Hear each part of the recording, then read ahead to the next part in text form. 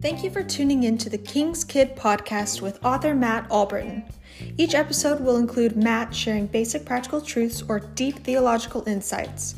We hope this podcast will contribute to your formation as a son or daughter of the King. Please keep in mind, the audio quality may vary since these podcasts are spontaneously recorded on multiple devices.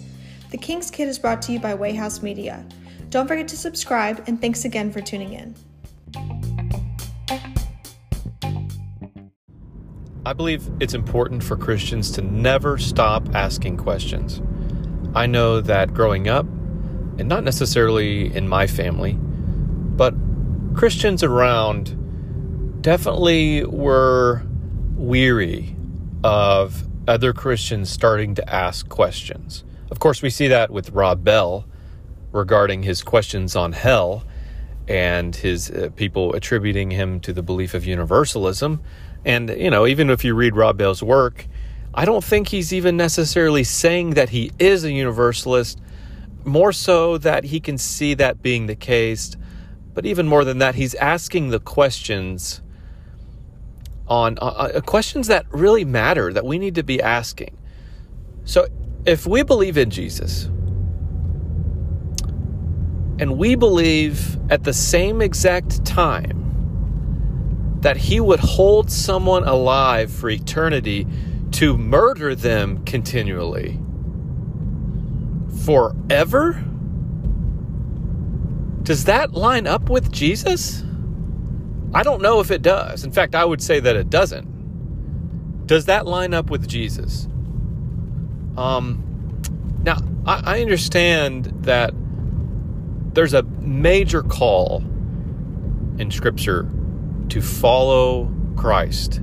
And to not follow Christ, to reject Christ, has major implications. I know that. There's a certain natural wrath that comes with the sin that has no repentance attached to it, specifically the repentance that leads to faith in the resurrected Christ. But I just simply can't take that Jesus that's so good, that teaches on that to love your enemies. If we are supposed to love our enemies, and yet he tortures his enemies for all eternity, how does that line up? I mean, you look at the torture chambers of the Jews, what Hitler forced on the Jewish people.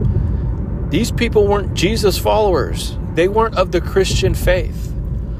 So your view has to be consistent. You're talking about children all the way up to adults, to elder people that were Jewish, that were tortured and murdered by Hitler. And you're saying that those people, all of them, will be eternally damned in hell with fire consistently burning them alive, while God is keeping them alive just so they continually burn and burn and burn and burn and are tormented and are tormented and are tormented.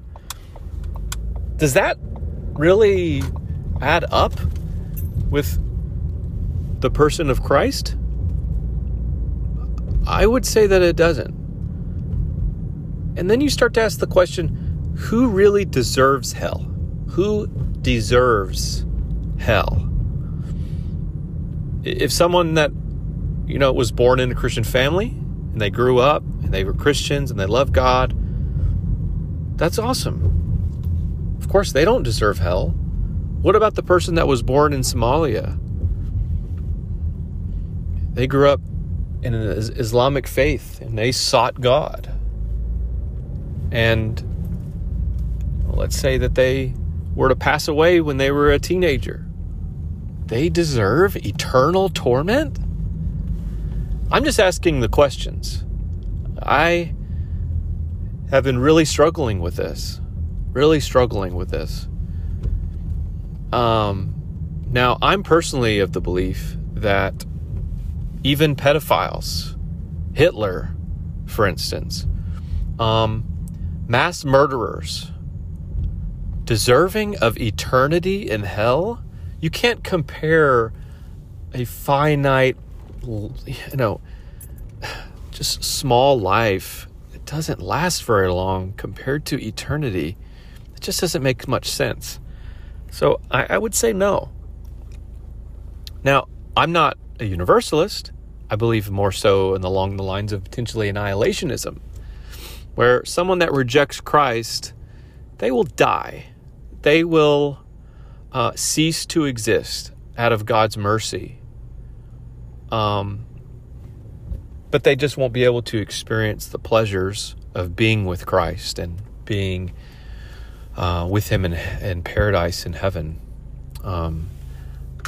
So I just want to present the questions. I think they need to be asked. I think we should be okay with asking questions. I know that growing up, people would say, don't go to college, don't go to these secular universities because the professors will all deceive you and get you to believing all the kinds of things and the Big Bang Theory and you'll be atheist, blah, blah, blah, blah, blah.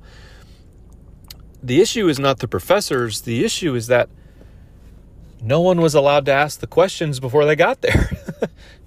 So people start asking questions and all of a sudden the faith goes downhill. We need to be open to many variances within the Christian faith. We need to be ecumenical to different denominations and different traditions and be willing to have conversations. And this is just my perspective. Just think about it.